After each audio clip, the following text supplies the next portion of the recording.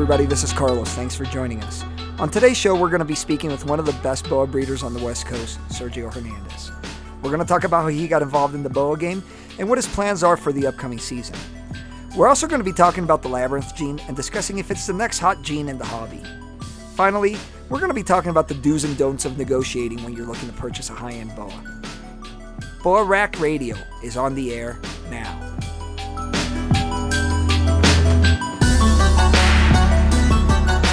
Welcome everybody to Boa Rack Radio.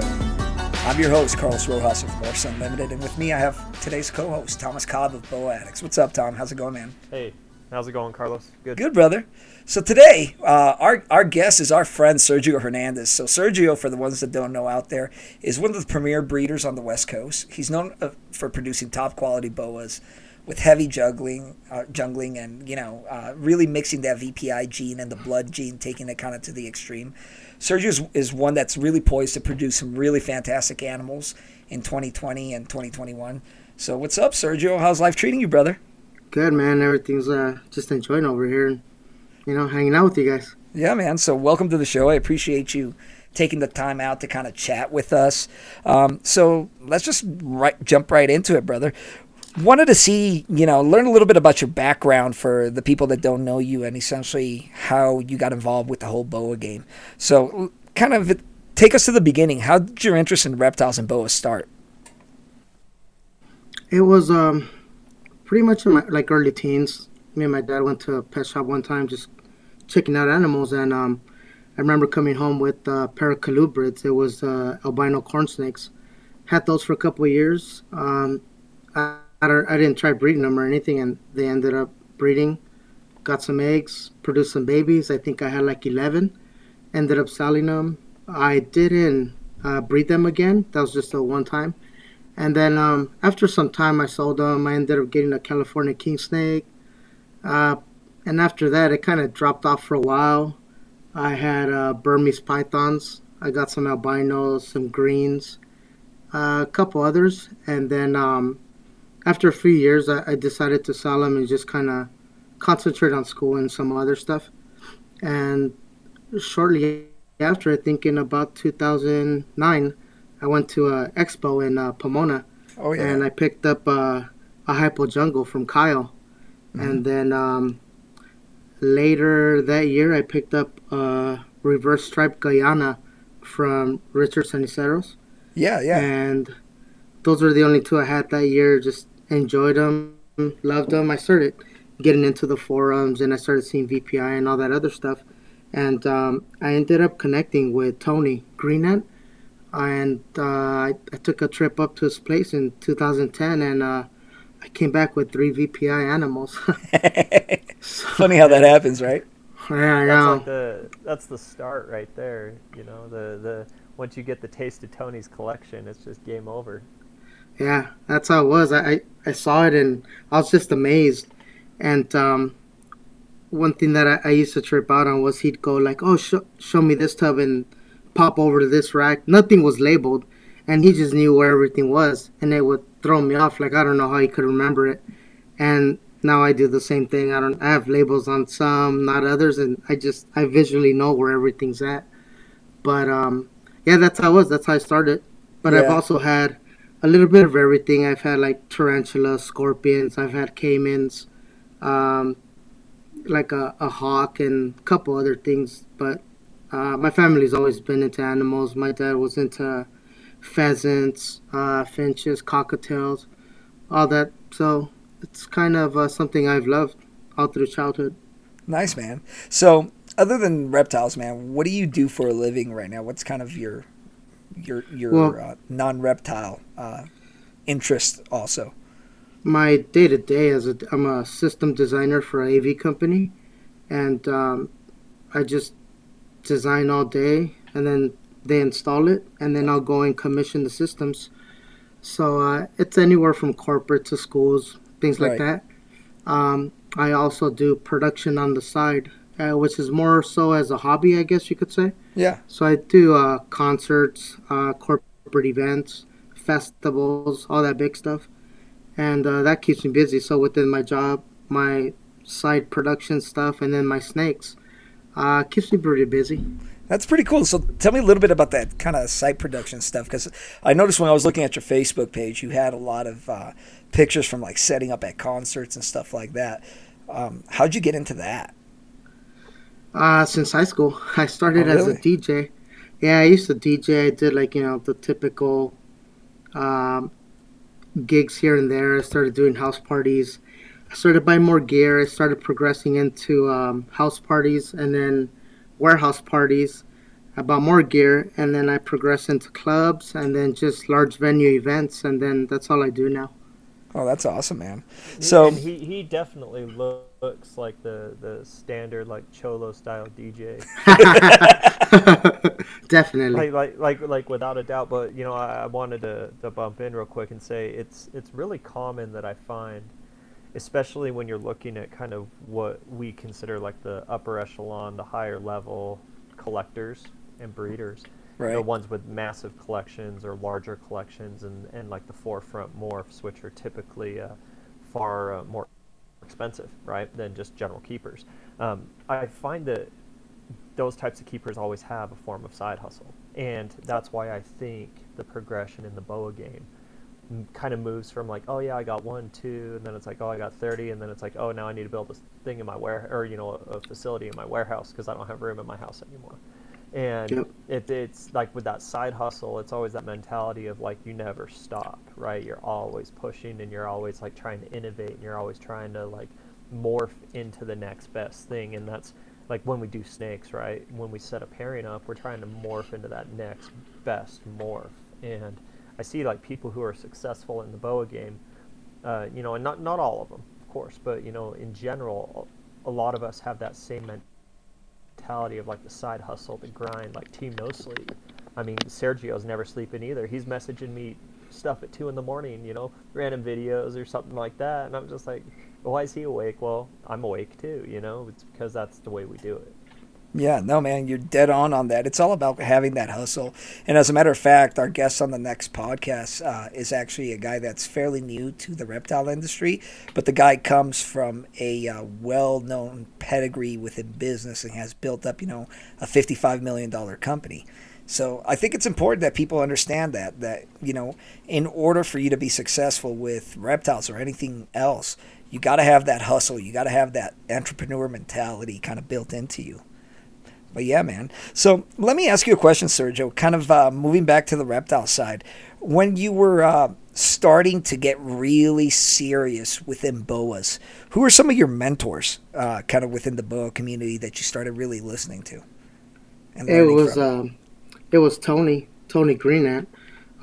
He's the one I started with my VPI stuff, and he's a really good guy. If anyone's ever talked to him, easy to get along with.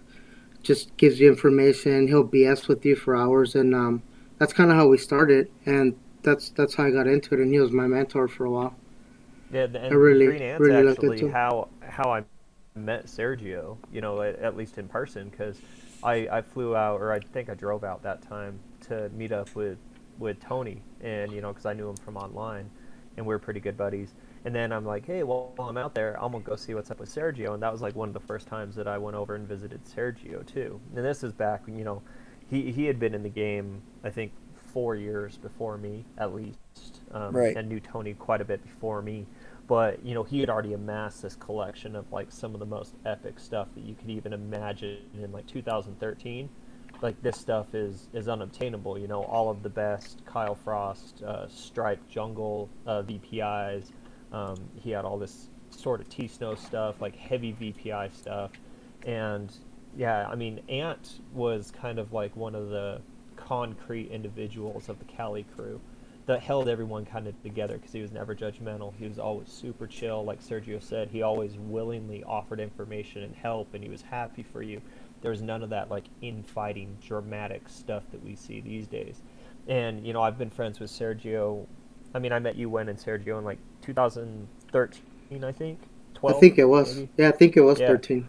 because I bought Green Ant's collection in 13, November Mm. of 13, and drove it back here. So I had met Sergio that summer, I think. And Sergio's been one of those people who I've been fortunate enough to be actual friends with, like even beyond snake stuff. We just hit up each other like, hey, what are you doing, Hoto?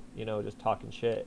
and has nothing to even do. Or I say gimme, and he's like, "Oh, you got gimme-itis again," which is, you know, the disease of always wanting to be given something. So I'll message him and say, "Give me something," and he's like, "Oh man, gimme-itis is back." But yeah, you know, the history the Sergio has with Tony kind of plays into like my history in the beginning of the boa game too, because without Tony, I mean, I would have met Sergio at some point, but I don't think I ever would have, you know, got the ability to go tour his facility and see his animals and like meet him as, you know, in person as a friend versus just a voice over the internet, you know. Yeah, no, I'm with you. So I've never met Tony in person. I talked to him online a few times, but kind of give me a rundown of what his facility looked like back in the day, because I've heard a lot of good things about Tony and about kind of his facility, how he did things. You could do it, Sergio. Well, it was kind of like in the back of his house. He had a porch, enclosed it, built it out. It was strictly just boas, and it was cool. You open the slide door, you go in, you got snakes left and right all the way to the end of the other side, and yeah, that's what it was. I don't remember. Yeah. It was a pretty good sized room though, for sure. Yeah, I think, you know, I remember pretty distinctly because I ended up moving all the racks out and everything, you know, when I picked everything up. And I remember he had a 6-foot freedom breeder straight in the back, like as you walk in the door, it's what you look at. And I remember that when I went over there, he's like, "Hey, check out the snake." And he opens the tub, and it was my big monster Pastel Dream Key West from the '09 litter that Jeff Downey proved out. And I mean, this snake was a monster girl, big old head. I mean, her head was bigger than my hand, you know, Right. Big beefy snake. And that boa has actually been one of the groundwork boas for a lot of the animals in my collection now. And even Sergio has an offspring from her that he grabbed, you know, few years back. And she's kind of like a matriarch, a really, really proud animal for Tony. But, you know, going in there, you can just tell, like, this dude's a straight animal guy. Like, because he's done other things, like he's done dogs and he's done boas, and he's really into turtles now, which is kind of neat. And he, you know, just like Sergio, the way I describe him is he's like the absolute world's best sleeper collection that you couldn't even imagine. Like, Oh yeah, dude. Oh yeah. you know, and Tony's the same mentality, and kind of like me, like when you get into something, you go hard. And, you know, the cool thing about Sergio, he's not like, I mean, he's flamboyant, not in the sense that he likes to show, he doesn't like to show it off, you know, he doesn't necessarily be like, "Oh yeah, look at all the cool stuff I have, I'm super cool." I mean, he's flamboyant in other ways, but, you know, we all have, like, I think that's why we're all kind of drawn together, because the same mentality, you know, they say birds of a feather flock together. And, you know, Tony, he's still around, which is nice, you know, we all keep in touch with him. And, I mean, I'd love to see him get back in boas, and it'll happen one day, you know, when he's ready. I'm sure. He's waiting. He's got a couple things that he wants first. As soon as they're produced, I think we'll see a return of Green Ant for sure. Oh yeah. Yeah, Man. I think he's got that itch for sure. Yeah. Oh yeah, he keeps asking. He's like, "When's the Pied Boas coming?" Or, you know, like show me some Red Rum stuff. Like, I want to see what you're doing, because, you know, that's like we talked on the first podcast. You know, he's the founder of that Red Rum lineage. Yeah. No, And definitely, man. when I grabbed the collection, you know, I made a promise. I'm like, dude, I'm gonna run with this. Like, I'm not gonna sell this out. I'm not gonna give it away. I'm gonna, like, build upon this. And so, you know, when I post a picture on Instagram of like Red Rum animal, you'll see me put in the tagline #legacy, because, like, I'm a man of my word. And, you know, I was like, well, this was Tony's dream, this was his baby and his pet, and he trusted me to do it. So, well, shit, you know, I ran with it, and it's been this will be my 5th year producing Red Rum lineage animals. And Right. you know, it's a pretty cool, you know, perspective to think back. And it's been a while, man. I've known Sergio like almost 8 years. That's crazy to me. That's You know? crazy. It seems like yesterday he was taking me to go get tacos, you know? Shit. There you go, man. The other thing, speaking of legacy, the other thing Tom will be able to do is Tony always thought that the Red Rum with the anery would make a lavender snow, as Right. far as the tail goes anyways. And hopefully that's something we'll get to see come to fruition, or see if that's the case. Yep, I'm trying. So in 2016, I produced the Red Rum head annery 50% VPIs, and I have that was the best of the litter. Like, legit pick of the litter ended up being a male, thankfully. So I raised him up, and I tried him last year. Had no interest. This year he bred pretty hard. So I have a female gravid right now. Hopefully, and Sergio actually will have a half sibling to this. It's a Motley triple het sharp VPI Snow, and he has a sibling, or it would be a half sibling of these babies, from one of her litters that she had in 16, I think. And if that's the case, hopefully we might see red rum snows, red rum Motley snows, of course, if this animal hits. But I'm chasing that red rum snow for sure pretty hard. I got 2 litters on the ground that can do it for me, and we'll keep going. It was kind of a dream that Tony wanted. He was always into T-Snow stuff, and so that's kind of one of the reasons. Like, I modeled my collection after like what made Tony really popular, and then I just happened to fall in love with all the morphs, fortunately, and now I try and carry the torch as much as I can. So Yeah, no, I'm with you on that, man. I've actually been really looking forward to hopefully seeing one of you guys make that happen. And the good news is I got some red rum stuff here cooking, so hopefully, I won't be too far behind you guys once you guys produce those red rum snows. So Sergio, talk to me a little bit about like your collection right now, kind of your primary focus. Just tell us about essentially what you're working with. For the most part, it's all VPI stuff. I do have a couple color like Pastel Dream that I produced in 2014. I kept back 2 of the best females from that litter, and actually sold one of them, and she was meant to come back because a year later she made it back. And so now I have both of them, and I plan to implement VPI in those. But VPI is my baseline. It extends into Red Panther, Pink Panther, Pastel Dream, and Marin. And I also have a strong focus in Type 1 Annery. I have a lot of snow stuff, snow glows, combos with those as well. And last year I also took on the Carbone BEA. I have an Aztec Carbone Snow, and there's a lot of potential with that combo, so it's one I'll be working into as well. But I also work a lot with Aztec Jungle, Motley, Key West, Labyrinth, and I have one RLT. And that's pretty much it. But VPI is my main focus. I do have a couple of sharp stuff, some Paradigm. Right. Slowly getting out of those. And once those are gone, then it's just strictly VPI. Yeah, no, and one thing I'd want to say, regarding his projects, Sergio's projects, like, this is the creme de la creme stuff. Oh, like, absolutely. I mean, he's the connoisseur. Like, I've met his dad. His dad's super into these old school cars. He's the carbon copy of his dad. Like if you're gonna do it, you do it right, and you make some cool stuff. And so, it sounds like so many different genetics because it is, but every single one of those is like the absolute top tier. And so you could imagine once all of these start coming of age, and he starts kind of taking those projects to that next level, how much cool stuff we're going to see. Now, granted, VPI Snows have been around forever, but there's levels to the game, and with the quality that he has backing it, I mean, he makes me jealous. I have to actually try to be cool when Sergio's in the room, and that's not normal. I'm always pretty awesome. Oh yeah, dude. I think a lot of us in the industry are jealous of a lot of the stuff Sergio's producing.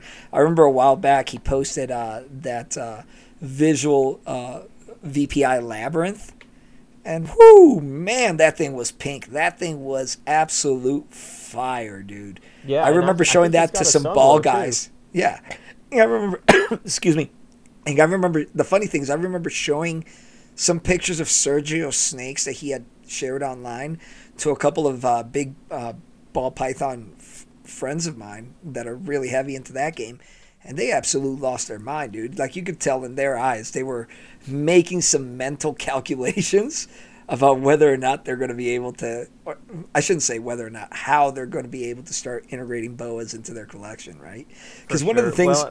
Yeah, go ahead. Oh, sorry about that. I was going to say, what we're seeing now is, especially with that quality increase, we're seeing these boas, morphs and combinations that are becoming competitive against some of the best combination morph pattern stuff that we're seeing in the ball pythons. And for the longest time, people have been saying, like, when can we get the boas up to that ball python level? And, you know, everyone asks every year, is like, what's everybody making? What's the next big thing? Like, what are people doing?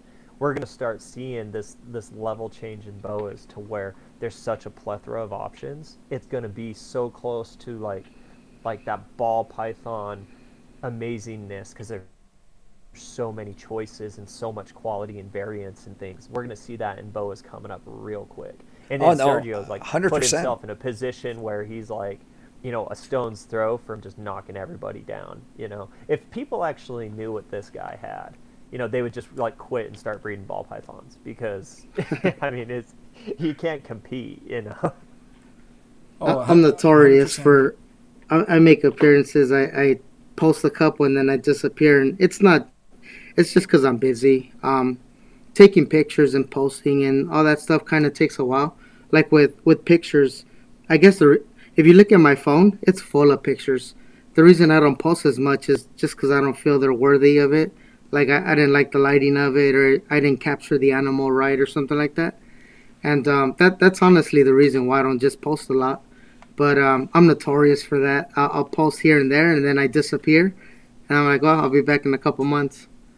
Oh, yeah, dude. No, absolutely, dude. Like, you're definitely one of, like, the guys in the know. The guys in the know within the boa industry know about you. Guys that are coming into the boa industry prior probably to this podcast, they've probably never even heard of you. Let's be honest with a lot of them. But the guys who have been in the boa industry, dude, they know about you. They know the stuff that you produce. Because you throw these, like, your pictures are mic droppers, for lack of a better term. It's like you walk in the room, you drop the mic, and you walk out of the room. And then we don't see you for like a couple of weeks or a couple of months, and then you show up to do it again. You know what I'm saying? Yeah. So, that's the funny thing, is when you get these new guys and gals coming in, and you know they've never heard or met or seen Sergio's stuff, and all of a sudden, you know, because when he does it, like he'll drop like 7 or 10 pictures at one time, just like, you know, it's like a B1 bomber just dropping them all, and then like you said, he takes off. All these new guys are then like, oh, who the hell is this guy? Where'd he come from? It's like, oh, he's been around for like 10 years. He's just so incognito that you don't even know. Like when you say low key, like he's low key, legit. Yeah, no, 100%, man. So I want to kind of pop back to something you said, Tom, a second ago, and that's the fact that now we're seeing the boa game really step up to what's going on within, you know, the ball python industry, right? So the last couple of years, we've been seeing like an uptick, not only in quality that's been being produced, but also new morphs that are coming, especially from like the Central American lines, right? You see guys like, for example, Richard Del Bono over at Da Vinci Boa works with a lot of Central American stuff, and now he's starting to like mix a lot of the IMG into those Central American morphs, and now it's producing these crazy colors. And then we see new lines like Warren Booth's Costa Rican T Plus stuff that he was posting, you know, kind of at the end of last year, that made people lose their mind. And I think as more of those colors begin getting integrated, and then with the giant elephant in the room, and that's now the discovery and the existence of the piebald gene within the boa complex, especially on the Central American side, right? Now we're going to really start seeing brand new colors, brand new opportunities that are going to end up getting mixed. So I think we're still like on the ground floor of this whole boa gene game that, you know, we don't even know what the future holds, what's the possibilities. This is basically feels like what the ball python market felt like 20 years ago. You know what I mean? Yeah. I would definitely say we're still ground floor. You know, there's forefront projects that we see now, and you know, the idea when you're a breeder, and I think Sergio would agree, because he's like an artist breeder, right? He only breeds stuff to produce, where the philosophy is keep the best, sell the rest, and he's more like keep the best and then just feed the rest, because he doesn't ever sell anything. Yep. You know, he's kind of like me, right, Sergio? He just throws them a rats and he goes back to work, you know. But I think what we're seeing, keep it all, right? that's Sergio's hashtag keep it all. But we're definitely seeing this uptick in the potential And what I always try and implore to people when you're getting into the game, just do what you like though. Like you can tell, Sergio and I, our collections are very similar as far as what we base, and we've kind of had that same transition. I used to be way bigger into Sharp, and almost the same time concurrently, we both started like, it's not really our thing. Like we like them, but we don't love them. But then you give us a VPI Snow, we're like, yeah, we love it. You give us a VPI Jungle, yeah, we love it. Aztecs, like quality Aztec, yeah, we love it. So we've both started kind of divesting similar projects, and the best part about so many availability of morphs and things like that is there's so many options that you can choose. And don't just follow the pack. Don't just do what everyone else is doing or what you think is going to be like an expedient sale or something like that. The only way you're ever really successful and enjoy it is by doing the projects that you like most.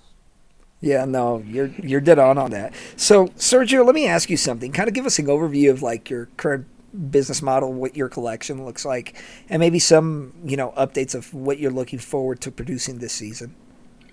Well, this season I kind of decided to take a step back from breeding. I only have a few, maybe like 4 or 5 going, and other than that, I decided to take it slow only because last year I made the move. I had everything at the house. I had a separate room just for them, and I grew where I got to a point where I just needed more room, bigger caging, stuff like that, and I built a room within my warehouse dedicated just for them. Temperature controlled, humidity controlled, all that stuff, and I just wanted to dial the room in, get it all set, just make sure they're doing good, get everything upgraded, run electrical. And with the move and all, I just decided to take it easy, make sure everything's good. And I may even build another room just to have babies and sub-adults, some of the grow-out stuff. But yeah, we'll see how it goes this season. But I've never treated what I do with snakes as a business. I've been blessed that I can do it strictly as a hobby. And what little I do sell, it just goes back into it. New caging or upgrades or whatever. So I don't have to make some of the decisions that go with doing this as a business. So right. Sometimes people have to make sacrifices of selling their best because they need the money to continue.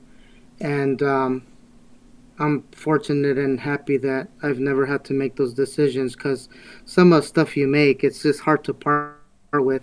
And I see stuff for sale and I'm like, man, how could they sell it? But at the same time, I understand it, and it just nature of the beast. Yeah, no, I mean, it's one of those things, dude, that we never know necessarily what's going on in somebody's life that's kind of forcing them to put a particular animal on sale, right? We don't know what necessarily is causing that person to, part with something at maybe a price that's under market value, for example, right? So I get it. Like, circumstances kind of rise and you have to deal with them as they end up coming. But you said that you got a couple of pairings going. Give us a little sneak peek in what's cooking in the lab, bro.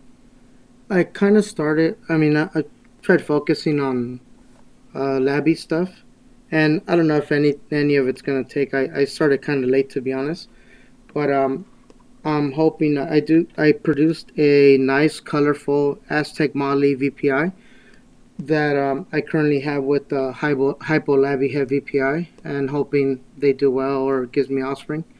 I have a Jungle Labby that I have paired to that one Thomas I picked up from Thomas that he mentioned, the Pastel Dream Monster Tail Key West Fire. Woo! Wow. And then I have a Key West VPI head anery that I produced in 15 that I have with a Aztec double head VPI Snow. And I also have a Labby head VPI with a IMG VPI girl. And I think that's it. All right, awesome, man. And then we'll touch on the Labby in a little bit more. I feel like a grandpa all of a sudden, I feel like because his Tiki too. I ended up actually selling him the dad to that, which his name was actually Tiki, like Tiki Barber. And I remember when he dropped that litter of the visual Tiki head aneries, and I tried to pry one from this guy's hands for like 2 years. and he is literally like quicksand. Once it's there, man, like even today, I swear to God, I shit you not. I messaged him today. Here, I'm gonna read it to you. Hold on, Sergio. Let me go back and find this. Like this is what we do. Okay, so I hit him up, and I said, give me money, and he says, give me something. I was like, what you want? I don't know. I was like, well, fuck. He's like, makes it difficult, but not impossible. Damn right. That's like our conversations, right? That's funny. But yeah, it's nice to see him, raising these animals, because that Key West fire I produced in 2014, and this is the first year he's paired it. So that animal's going on almost 6 years old. Wow. And that's another testament to someone who is taking this very seriously, but also caring about the animals while they're doing it. It's not a money game, and that's one thing that really separates Sergio from a lot of them. Yeah, it's a matter of having the right males too, because I could breed 40 females if I wanted to, but if it's not a pairing I really want to see, then why do it? So unless I have the right male and they're all lined up, then I'll wait, even if it's another year. I mean, there's no rush. I don't want to just make animals to make them, because at the end of the day, I'm probably not going to try and sell them, so might as well keep what I want to, or make what I want to keep. Exactly. He's not going to sell any of them anyway, so he wants to be happy with what he sees. Yeah, man, I'm with you. So let me ask you a question real quick. With you now being involved in the hobby for around a decade, what are some of the things that you've learned, or lessons learned, that you wish you would have known when you first came into the hobby? I guess I was fortunate to that I sit down and think of what I wanted to do 4 or 5 years. The first couple ones that I got, it's just because I really liked them. At that point, I didn't really think of what I wanted to do, or, I just wanted them as pets, and that's what they were. But after that, just sitting down and thinking what I wanted to, I enjoyed the sharp stuff. I liked them. Maybe I probably wouldn't have got those, and I would have jumped straight into VPI. But everything else was a progression, the caging I started with, and then it moved on to racks, and you kind of get a flow for cleaning and this and that and what works best for you.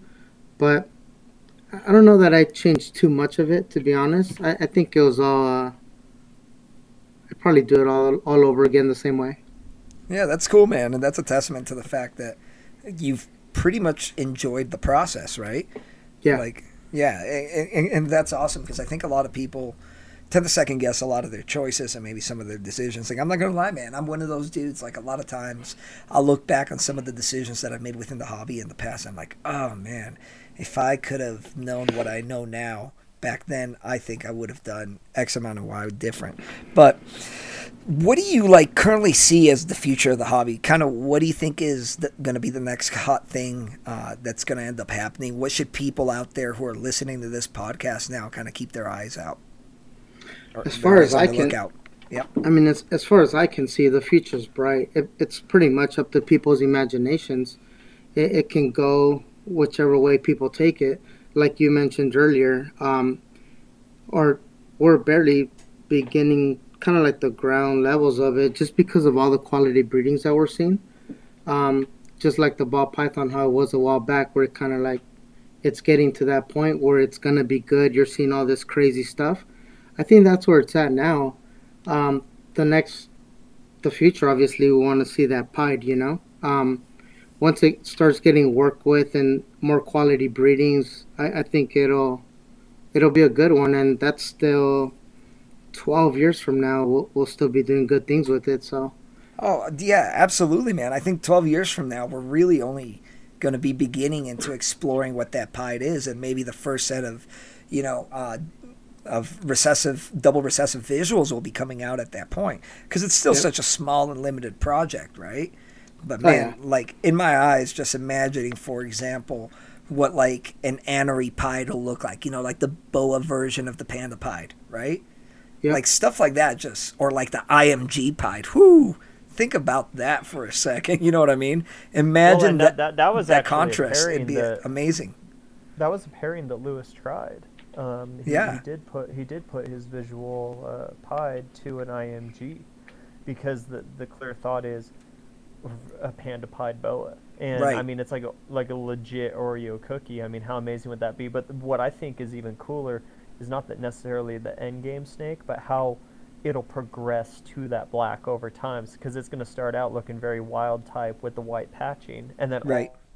all of a sudden, 3 years later, it's going to be pure black and pure white, right? Yeah. And No, so then absolutely. imagine getting another recessive into that, and then keep gene stacking more and more. I mean, that's why it's so ground floor now with what the potential is.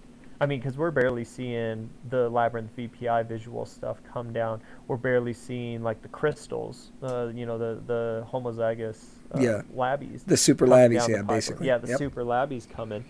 So we're seeing all of this stuff that's so forefront now, but it's still so infant. Imagine throwing that into now the newest things, which are going to be like the Pieds, and then Nexus and stuff like that. And because I mean, there's only been 2 Nexus litters made. Who knows what the potential is with that with other combinations? I've seen one Key Nexus passed away, unfortunately. But beyond that, everything was either IMG or VPI based. So, we definitely got a future for sure. And I mean, I wouldn't doubt we see Pieds popping out of Sergio's place in 5 years, honestly, because he's a secret, man. He's just got a closet full Oh of yeah. shit. Well, if I were to be a betting man, and Sergio will never confirm nor deny it, as we said during like my time in military special operations, right? But Sergio, I wouldn't be surprised if Sergio a couple years from now he like pops out with the first blood pieds. Dude, You know what I He already mean? has a Pied. I mean, knowing this guy, he's probably got like Pied VPI snows, and we just don't even know it. That's funny. Hey, so I want to touch real quick on the blood stuff because Sergio, I did notice that you had a lot of pictures of some blood boas being worked into the VPI stuff. So kind of give us your thoughts about what you think about the integration of blood with VPI and maybe some of the routes that could potentially go from there. That's something that's fairly new as well. And I actually didn't work a lot with bloods until recently. In 2018, I got the chance to acquire 2 hypo double heads and a hypo jungle double head male. And last year, I bred one female to it. The other male was a hypo IMG jungle double head that bred the second female.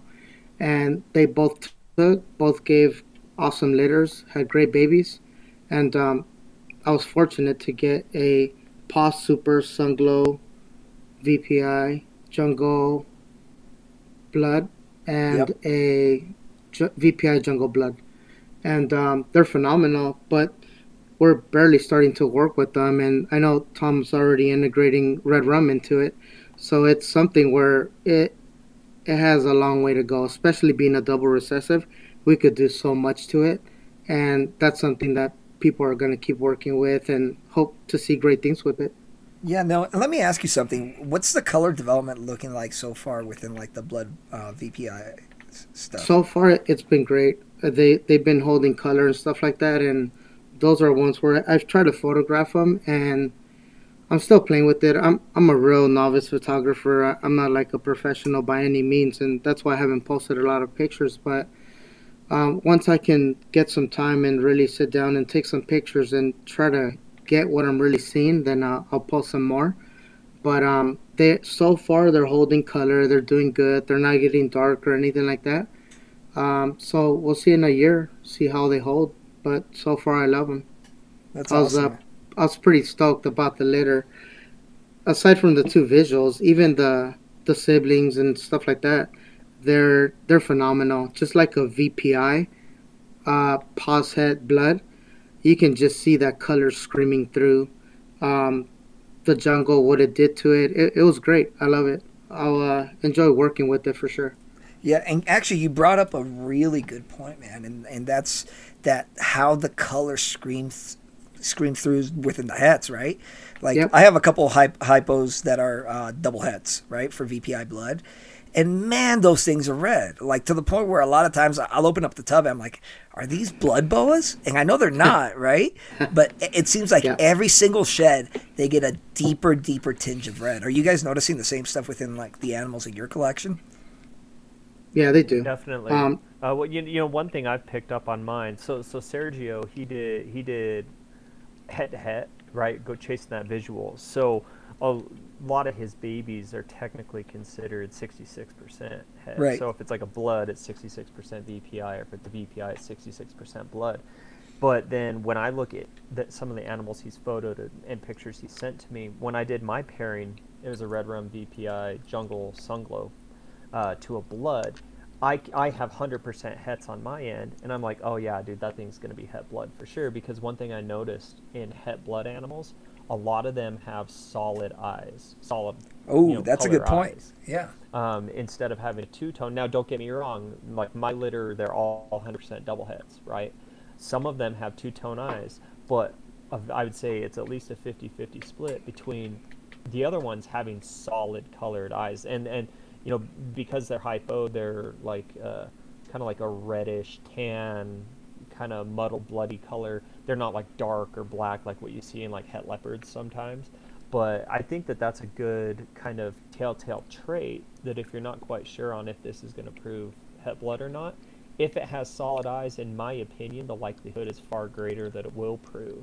So when you're producing your 66%ers by chasing that holy grail by doing a head-to-head, you can pick out the babies, like, if you have to sell them, right? And Sergio's not in a position to where he does. He'll sell them when he wants. If you had to sell a baby but you want to keep a holdback, that's kind of a little trick.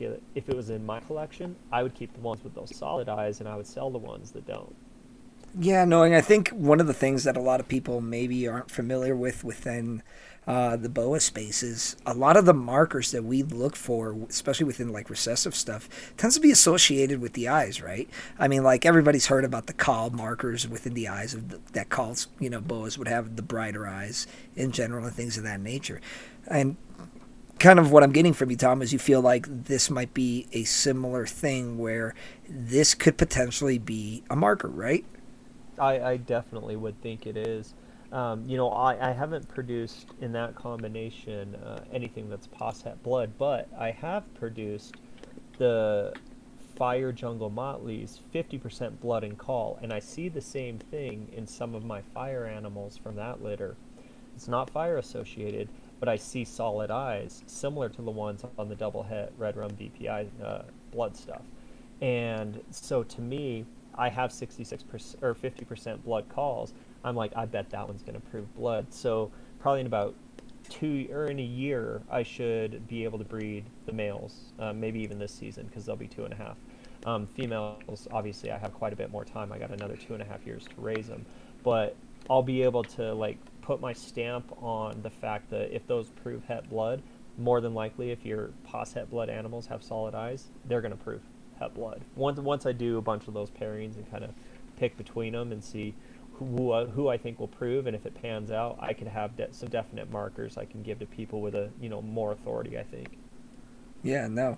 And then, so guys, I want to transition away now to kind of a new topic and something that was a listener requested topic that I wanted to get both of you guys' take on. And that's, when you are a new buyer hoping to purchase a high-end BOA, what are some of the do's and don'ts of negotiating with a quality breeder that, number one, is going to translate to you potentially getting the animal at a little bit better price, but also help you establish a good long-term relationship with that breeder so that you can do future purchases with each other, and so that you are able to kind of establish that, the skeletons for future support. So what do you guys kind of think about that? What are some of the good do's and do nots of negotiating? I mean, negotiating's a tough one, I guess, for most people. I don't like wasting people's time, and just like I don't like people wasting my time. I enjoy talking to people, and I'll do it all day long. But I guess there's a threshold to it. Like me, if I see an animal I want, I think about it. I run through it on my mind. Do I really want it? Is that a price I want to pay? I kind of go with it, and then I just, once I'm committed, then I touch base with the seller. I ask, and if the price is right, then I say, all right, cool, done deal. I'm not one for many questions. Like, I know what I want. I know what I'm getting. I know what the animal's coming from. So I go through all that in my mind prior to contacting the seller. and then I just don't waste their time. If I want it, I want it. If not, then I just pass on it, and kind of like my mentality on it. But I don't know. So everybody's different, I guess. Well, I think doubling down with that, the idea is my recommendation initially on like a do is you need to research it before. So you need to have an idea of not only what you want, but what a market valuation is for this project. I have a ton of people always hit me up with like when I post a picture of a VPI snow glow jungle, and they're like, "Oh, well, how much is that animal? Can I get one?" And I was like, "Well, I do have one available. Here's the price." And then they ghost you. And see, the thing is you have these people, they'll DM you or PM you and say, "Hey, how much is this animal?" "Well, that one's not for sale, but I do have this one." "Oh, well, how much is that one?" "Oh," then you tell them the price. "Well, that seems so expensive." I'm like, but you should research the morph, the difficulty of production, the length that the morph has been available on the open market, the quantity that is currently available, et cetera, et cetera. I think a lot of people get excited, and it's almost offensive when someone comes to you and says, "Oh, your animals are too expensive," or they say, "Well, I can get it cheaper somewhere else." Well, if that's true, then go somewhere else, because if this is the price I'm telling you, that's the price I'm expecting. Yeah, Don't bite the hand that feeds you, in essence. no, You know? exactly. And I think that's one of the pet peeves that I think most quality breeders do have. Mind you, negotiating is okay from one perspective, but you have to be real smart about how you go and do it, right? Number one, you never want to lowball anybody that's within quality. If you are looking to lowball prices, I think that you are best off looking for a cheaper animal. Okay? When you start going out after quality and you want to pick up quality, you have to have the mindset, as you were saying, that you're going to have to pay for that, right? And I think the thing that I've always used in the past is I try to not only set up the purchase for a one-time purchase, I want to set up a good relationship with that breeder, okay? And maybe I end up paying a little bit more than I want to in the beginning, okay? But with full knowledge that the more business I do with somebody, the better prices I'm going to get. Is that fair? Yep. Yeah, of course, of I'd course. agree. I mean, I think you earn your reputation with a seller, right?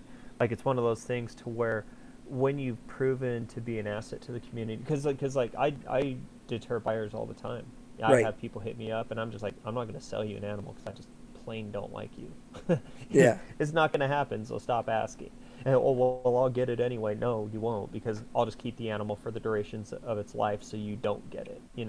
But I think that the more you get from somebody and the better relationship you build with somebody, of course you're going to be allotted better pricing than say you're just some guy off the block trying to get something. Right. And eventually down the line, you get better picks or kind of first in line or things like that. You just kind of build that relationship. Yeah, no, I think you guys are absolutely right. It's all about relationship building at the end of the day, right? Yeah. So harking back to the original question, when people are asking me what's the best way to be able to get the best boa for a really good price, I tell them don't think about purchasing this boa. Think about what the boa you're going to purchase 2 or 3 years down the line from this person, especially if this person is consistently producing quality, right?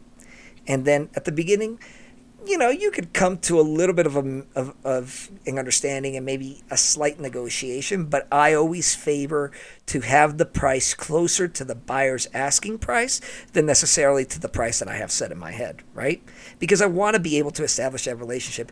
And something that Tom hit during the first podcast that was super important is the fact that when you go out and you pay rock bottom prices for animals, you're going to get rock bottom support after the animal arrives, right? So if something were to go wrong with that animal, you know, the seller is, not likely to be able to, be that support mechanism. If that animal isn't eating, good luck if you get that seller to really be there for you and try to help you out. But when you go out and you spend money with the right sellers, you end up establishing that relationship that's kind of for the long term.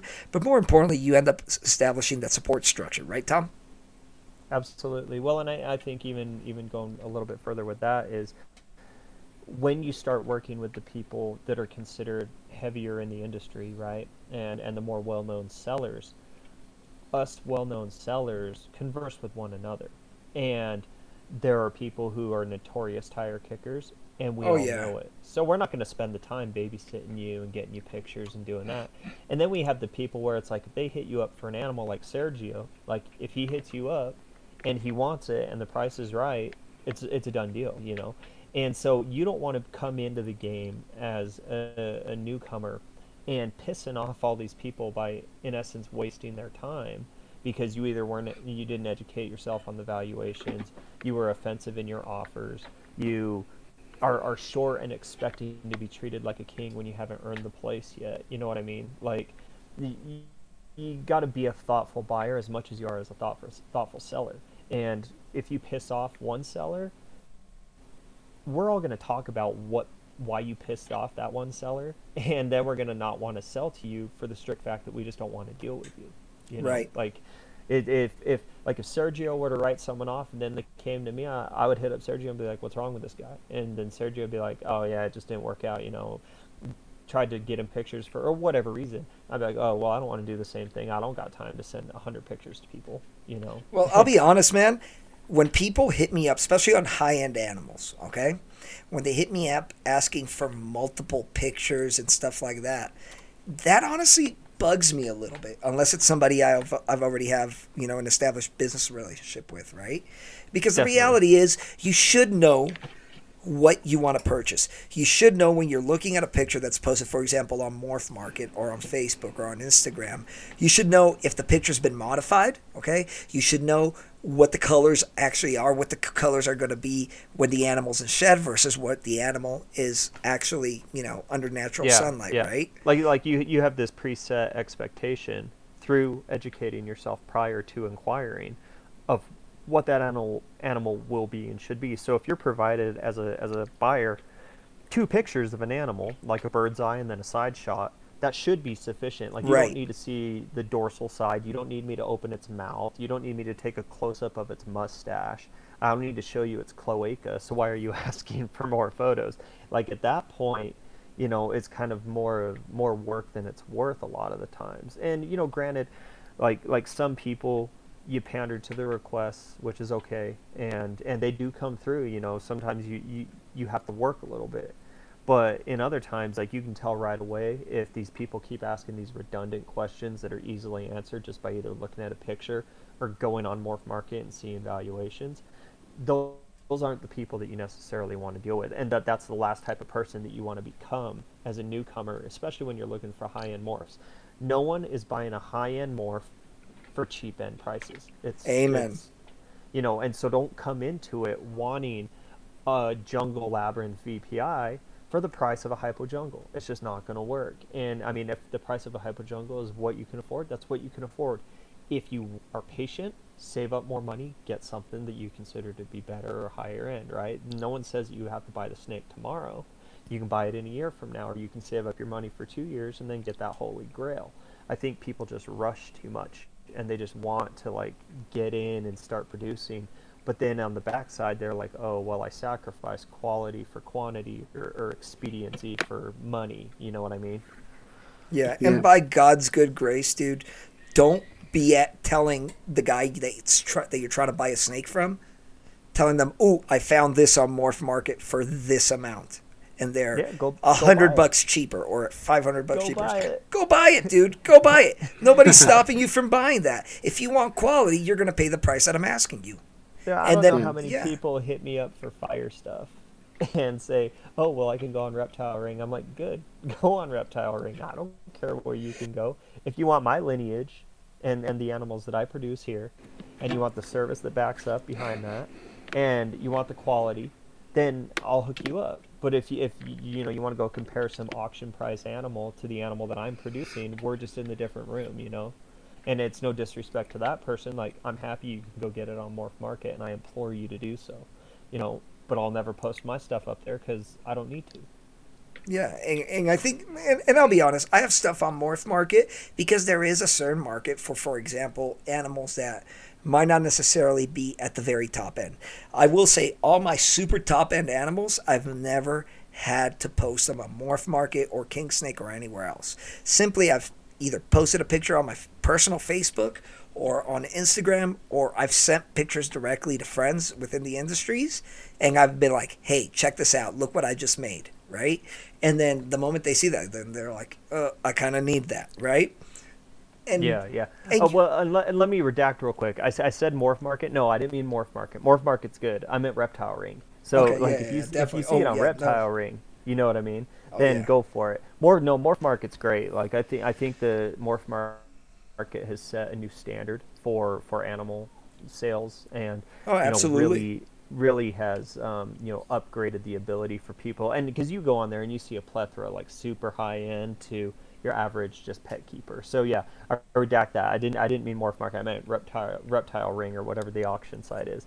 But yeah, I mean Morph Market definitely has a really good place for a lot of, and there are a lot of animals on that lower end spectrum that have a lot of buyers because maybe they just want a pet. They don't want to make Exactly. BPI And honestly, jungle blood, that's where whatever. I think Morph Market really shines. In that lower end to intermediate end boas, that's going to bring new people into the industry, that's going to allow them to see apples to apples Definitely. comparison. I think that's really what that's designed for and what that's great, for. So, guys, let's talk about, while we're on the subject, let's talk about some of the do's and don'ts while you're the seller. Okay, so obviously you guys have experience selling to the picture, high end folks, but I'm just going to give you kind of some of the do's and don'ts and some of the pet peeves and things that drive me nuts. Okay, one of the things that really drive me nuts is if you guys post a picture and it isn't a quality picture. Like, I know, Sergio, you are super duper picky about the pictures you end up posting, right? And that's why you Yeah. don't post them as frequently. Is that fair to say? Yeah, I try to get good pictures, and if I can't get a picture that represents the animal, then I won't post it. Yeah, and I think it's really tough a lot of times because boas tend to have so much subtlety inside their colors and how they reflect light that a lot of times it's super difficult to capture, right? Oh, it is. Trust me. Like, I've tried every type of light. I've taken them outside, cloudy day, sunny day, and you don't always really get, what the accurate representation of that animal is going to be. But hmm the other thing that ends up driving me absolutely nuts, and I'll be completely frank with saying that, because I've had to deal with this in the last couple of days, is when I go and I decide to purchase an animal and people are asking me, people that I've never done business with are asking me to send them payment via friends and family or to cover the PayPal fees. Okay. And I'll tell you why that ends up driving me nuts. Okay. If PayPal is going to take that 2.9%, okay, you Yep. should build that into the price of the animal itself. All right. If you expect a buyer to pay that fee for you, number one, it violates the terms of service, which is one thing with that. But number two, it makes the buyer feel like you're nickel and diming them, right? Exactly. Yep. Yeah, I agree. Especially 100%. when you're looking at a higher end animal, right? So one of the things out there for you guys that are starting to sell snakes for the first time, whatever that PayPal fee may be, factor that into your price.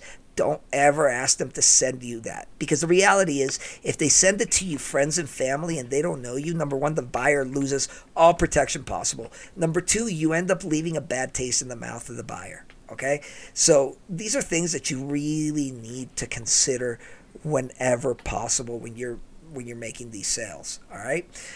The other things that really, I try to get sellers to understand is that customer service is king. Okay.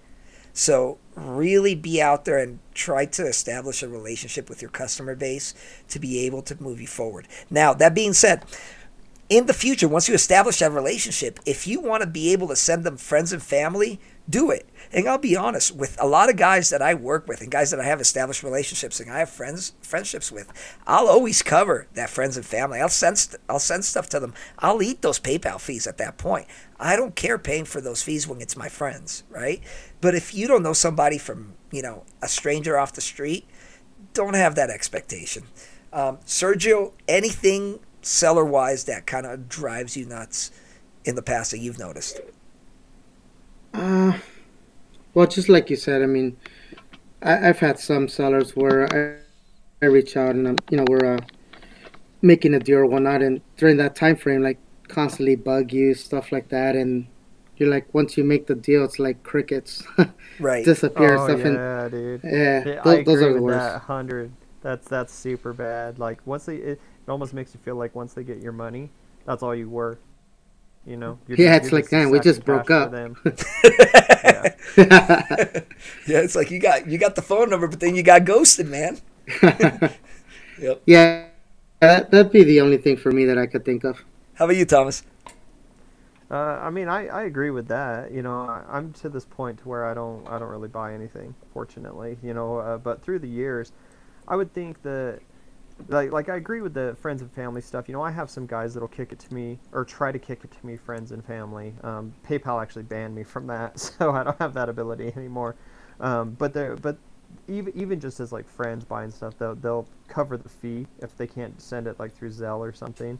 But yeah, I'd say that whole ghosting thing, you know, like don't make me and don't make people feel like they're just sacks of cash because once they get that impression, they're not going to come back because I see it time and again to where you'll spend an inordinate amount of money with somebody and then the second like they have it, they don't want to talk to you anymore, you know, there's not that after purchase support. And that's why I say be careful with who you do deals with when you buy a bow or you're buying the breeder.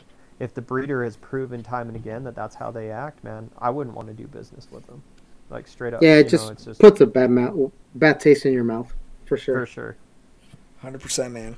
So, guys, let's transition over to talking about the Labby gene and kind of, some of the potential that's going to be associated with Labyrinth. I think all of us are working with Labyrinth in one way or another. So, Thomas, maybe if you want to give us a little bit, since you were one of the super early investors in Labyrinth, if you want to give us a little bit of background about the Labyrinth gene and kind of how you became aware of it, and maybe some project highlights. So yeah, I got a pair of 2013's Posset Sharp. Is from Carlos's first litter. Carlos was the Labyrinth that got imported. Um, you know, I grabbed that pair, and unfortunately, both of those animals had something defective, and they ended up passing away. You know, I raised them for years and years, and just didn't work out in that manner. So I ended up getting a Hypojungle Labby from Jeff, and I also have a Fire Labyrinth from him as well, female. But the male I bred this year. So I paired him up with a Sharp Snow. So best case scenario, I'd get Hypojungle Labyrinth, 100% double het Sharp Snow out of that one. And then I doubled him down with a big Fire Girl that I've been raising since 2012. And so maybe make my own Hypojungle Labyrinth Fire or something like that. As far as projects are concerned, I mean, I'm happy that I'm getting the anery side of things into it because I think I love it. I love the energy. Anything that's kind of like T-Snow based, anery looking, love it. So, you know, I really want to see the VPI Snow Labby. I don't know if anyone's made hets yet. Maybe they have. Maybe Jeff has. This year, I wouldn't be surprised. Yeah, I think I From think that, I think Jeff probably has, and maybe Chaz. I think that would be yeah, I mean, probably it. Sergio would probably know about Chaz, but of course, you know, if that's private information, we don't ask people to let that go. You know, Yeah, like yeah, people's totally. business is people's business. But you know, I still think that it's so new. It's only been around since 13. The first ones were produced. I picked mine up like in 14, I think, at the beginning of 14, and that year I think Jeff only sold 2 or 3 pairs, maybe. Right. You know, and I think there was something in that first litter that just wasn't quite right because a bunch of those animals didn't make it long term. But what I'm seeing now, and you know, Sergio can even attest more than me because he has a bunch of them. You know, it seems to be a strong gene. The crystals seem to be doing reasonably well, albeit some people grow them far too quickly. But you know, we did see a crystal litter drop in Europe last week, and there was a huge amount of crystals in that litter. I think he got like 13 or something.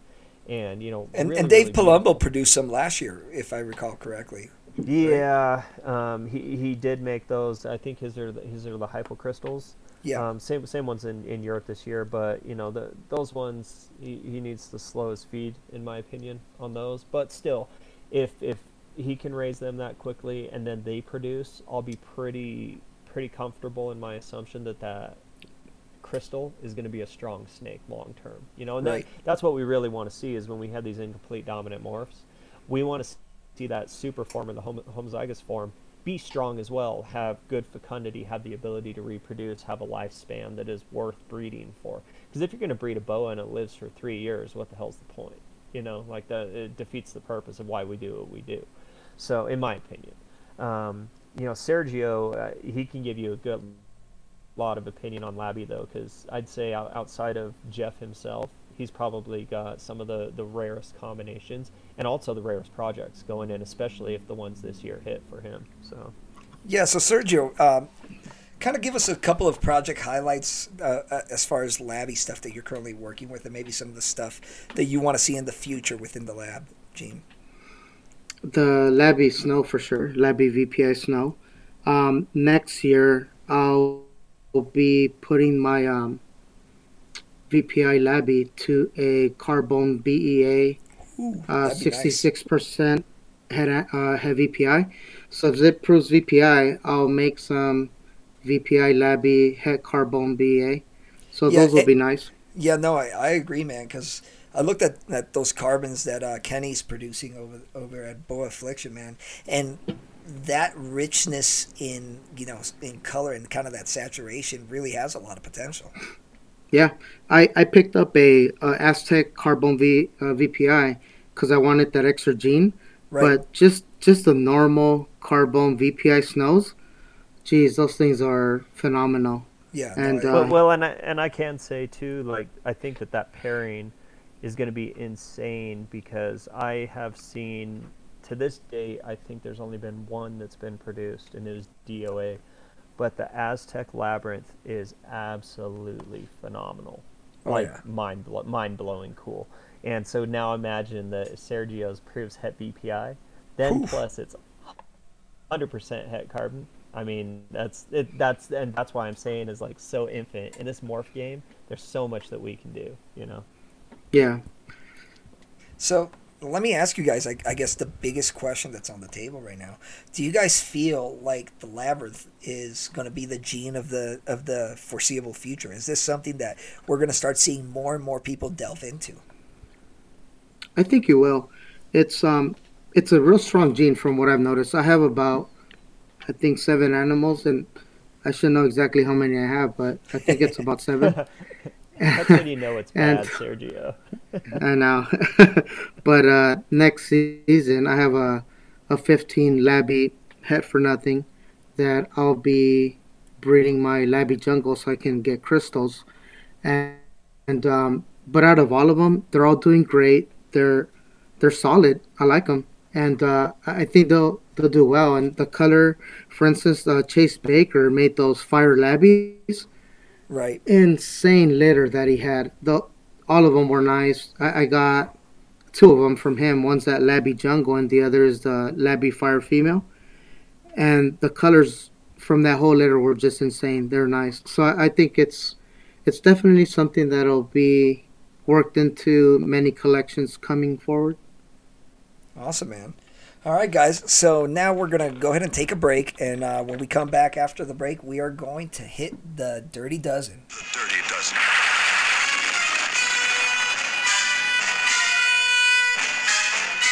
All right, guys. It's time for the Dirty Dozen. So just like every time, I'm going to ask you 12 questions. You give me your rapid-fire answers. And here we go, man. Number 1, Sergio, what's the size of your current collection? Collection's currently floating around mid 200s. Woo!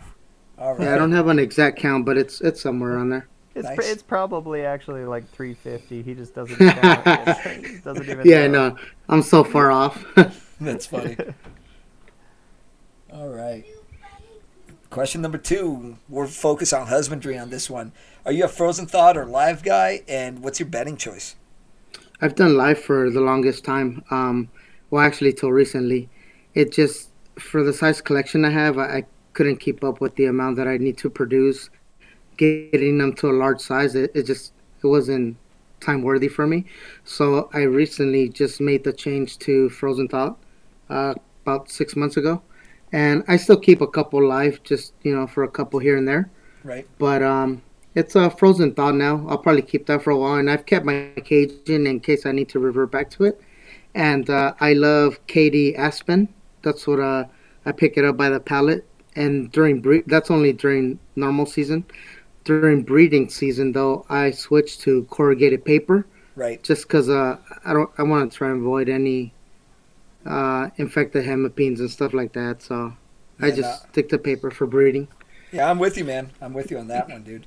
Number and it's easy to three. clean. Yeah, Yeah, number three. What's your favorite morph or locality? I'd have to say it's Key West or Labyrinth. It's between the two. Okay, nice, man. All right, number four. What's the most overrated morph? Uh, I don't know. For me, I guess I can't really say there is one just because we all have different likes. So what's some? I mean, for all I know, people could say VPI is overrated, and that's just because it's their preference. So for me personally, I just I don't know. I guess I don't see one as overrated. All right, cool. Number five. What's the most underrated morph? Undoubtedly, the fire gene. Uh, there's a lot of potential Agreed. and like great stuff you could do with it. And for us that are out of the box thinkers, it's great because we plug it into like Aztec, Jungle, Motley's, and it opens up the pattern and it does some great things to it. So it's funny when I hear people say like, "Oh, it's a dead end project. You know, you're just gonna get a white snake." Right. And cool, let them think that because when we start making all this stuff, then people want to jump in on it, and at that point, we're already years ahead of it. Um, so I would say the fire for sure. All right, awesome, man. We're halfway through. Number six. Your favorite part of the hobby. The opportunity to create and build relationships for sure. Just enjoying people, the same interests, you get to bond with them. And for me personally, like I keep my group pretty small. That way I can invest more time with talking to people and kind of getting those relationships. But you meet some great people along the way and just share the same passion. Awesome. Number seven. What's the worst part of the hobby? Well, just with any hobby, yeah, not just boas or snakes in particular, but I would say it's like the know-it-alls and just the scammers. Yeah. Um, Obviously, with a good portion of what we do, if not, 95% of it, everything being online and we deal with strangers, there's a lot of trust that goes in it. So just do research and, everything will work out. Nice, man. Number eight. Do you keep any other species? And if you do, why? I don't. Just with what I have, it's a fair sized collection to manage. And I know the way I am. So, like you mentioned earlier, you got Del Bono making all this other stuff, which are great. But knowing me, if I got into that, it would just expand so much that it'd be hard to manage. Just let alone like getting or expanding into the carbone. Yeah. It's not just one animal because now I got babies that I'm gonna produce, holdbacks, stuff like that. So just that one alone, you're looking at maybe an additional 20 animals or whatnot. Right. No, man. That's a good point, dude. Number nine. What's a common misconception about you? Uh, I don't know that there are any, just because I pretty much remain in the shadows and I only make appearances here and there, so I'm pretty much a lurker. I'm online and kind of see what's going on. I just See, kind he's of like stay baby hidden. Joe Biden. I show up, kiss people on the head, and then I'm gone. That's what I'm saying, right? You smell their hair. Smell their hair, Then you nuzzle just their sneak ear back with into their the with bushes. your nose. Yeah, so to be honest, most people don't. They either don't know who I am or don't know much about me. So I'm one of those people that I don't. I guess like I don't do good or well with praise, just because I'm more like, I'm very humble and to see people think like the type of collection and how they speak and stuff, it's very humbling and it's great. But I'm very approachable and anybody that ever wants to talk to me, like I'm more than happy to BS with them and stuff like that.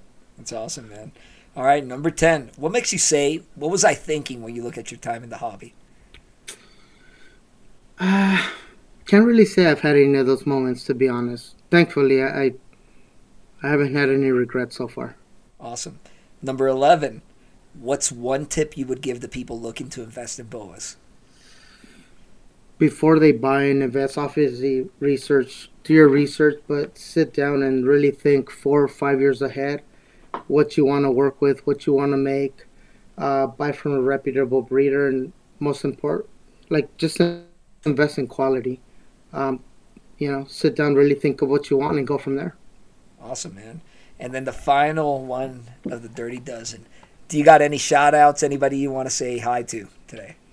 It'd definitely be to Green Ant Tony. I know I'll talk to him anyways, but he's a great guy that still remains friend, and I enjoy talking with the guy. But the small circle of people that I talk to on a daily, just kind of make everything great, and just shout out to all those people.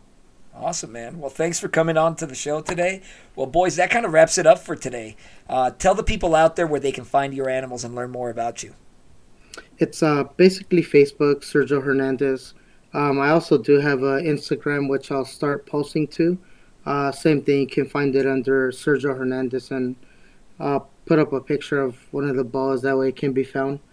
But I also created an account on Morph Market. I haven't put up anything, but it'll also be under Sergio Hernandez. Awesome. Tom? Yeah, you can find me on Facebook at Boa Addicts, and likewise on Instagram at Boa Addicts. Like Sergio, we're the kind of the kings of Keep It All. I created a Morph Market, but I haven't posted anything to it. So it's like I emulated my life and my collection around the way Sergio does it. It's like when I see him, I see a mirror. It's so creepy, except the whole creepy Joe Biden reference. I don't see that. All right, man. Well, over here, guys, you can find me at morphs_unleashed on Instagram, or you can find me on Morph Market. Guys, thank you so much for everybody listening out there today. We appreciate you guys, and we are out. Man, that was an awesome episode. Thanks to Sergio Hernandez and my co-host Tom Cobb for joining us today. Join us for our next episode as we speak with Eric Griffin of Prison Pythons and Eric Reed of Precision Brewing as we chat about how to turn your passion for reptiles into a business. We appreciate you guys tuning in. Do us a favor. If you enjoyed the show, please subscribe and leave us a 5-star rating and a review on iTunes, Spotify, Google Play, and YouTube. Until next time, grow 'em slow.